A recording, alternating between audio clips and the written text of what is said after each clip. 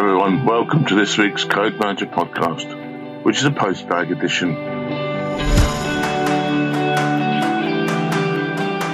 We've directly met with many REC stakeholders now, either through one of our operational account manager meetings or through the wider meetings we hold, such as the REC user group, and through other co-trade association meetings we attend. We've also held sessions on market entry and qualification and the digital REC. The videos from these events and the REC user group can be found on RECO's website, retailenergycode.co.uk. So today I'm joined by Eve Marriott and Sarah Mower, and we've selected some of the questions that have come up through these different channels for you today. Let's kick off with Eve.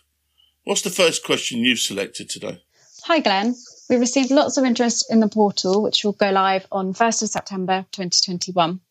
In terms of accessibility, the portal will use a publicly facing web address, which can be accessed through any of the modern mainstream browsers such as Chrome, Firefox, Safari and Edge, with no additional or specialist technology needed.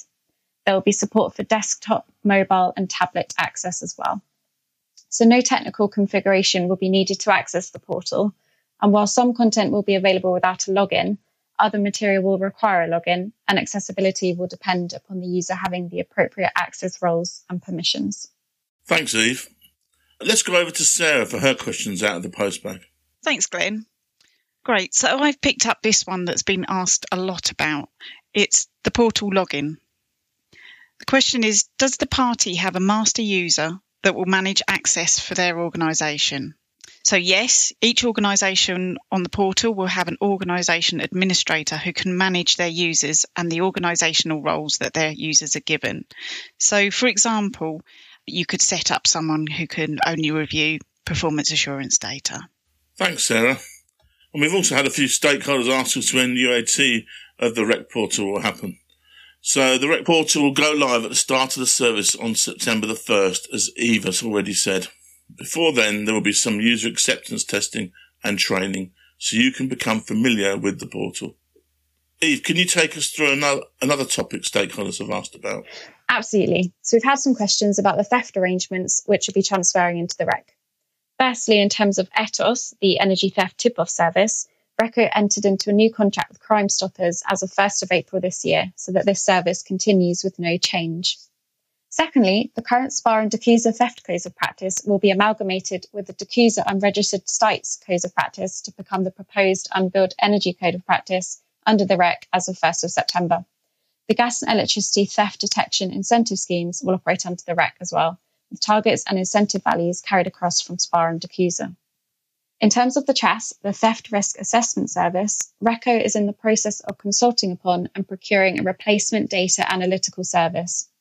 During this process, parties are not required to submit their monthly theft reports until September 2021, when this data will need to be submitted to the portal. And this doesn't depend on any replacement for the current TRAS. Thanks, Eve. Sarah, back to you. What's next from the postbag? So again, a lot of people have been asking if there's going to be any changes to echoes as a result of REC Go Live. So what we can tell people is there's no change to the system itself or the URL, so they'll be able to find it where they usually do. The only thing they may see is a change of the name under the REC to Electricity Inquiry Services, or EES. We'll be needing new service agreements from non-REC parties, such as our price comparison websites and third-party intermediaries that have a contract in place to use the EES online portal or EES API service. There'll be no additional onboarding requirements. The operation of this service will remain the same, but the ongoing assurance requirements may change. The access agreement will set out the terms in which the service can be used and the high-level assurance requirements. GemServe, as MRA Code Manager, will write to you in due course to request permission to share relevant information with us. REC parties, so electricity suppliers, electricity distribution networks and MEMS that have acceded to the REC and have qualified can continue to use EES online portal and API services that they currently have access to do. They don't need to sign any separate access agreement as their requirement will be set out in the REC. Thanks, Sarah. My next question is regarding training and whether there will be opportunities to learn about new ways of working. There will be opportunities to learn about the service as we move forward to go live, So please keep an ear out here on the podcast and via the Rec Manager LinkedIn page for more details. Sarah, do you have another question from the postbag? I do. Thanks, Glenn. This question says, I'm a fully qualified party transitioning to the REC. When will I have to complete my annual qualification certification, and will that be all I need to do to maintain that qualification?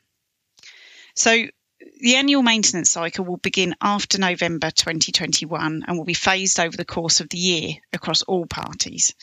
Parties will be informed prior to September the 1st on 2021 as to when their annual maintenance will be due. However, if you make any significant system or process changes, this will require you to complete a system or process change disclosure to the code manager. This will be reviewed and impact assessed by the performance assurance team. They will then let you know the next steps, which could include updating the code manager on progress or specific additional testing related to the change.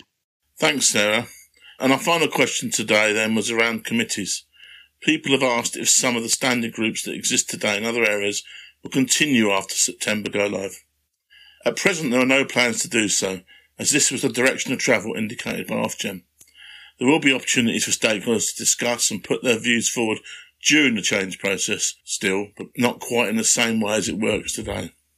So great, that's the varied selection of questions that we've had in. We didn't have time to cover them all today, but you can find a fuller list of frequently asked questions on the RECO website at retailenergycode.co.uk/FAQs. And if that doesn't cover your questions, please get in touch with your operational account manager or email us at inquiries@recmanager.co.uk. So until next time, take care and see you soon.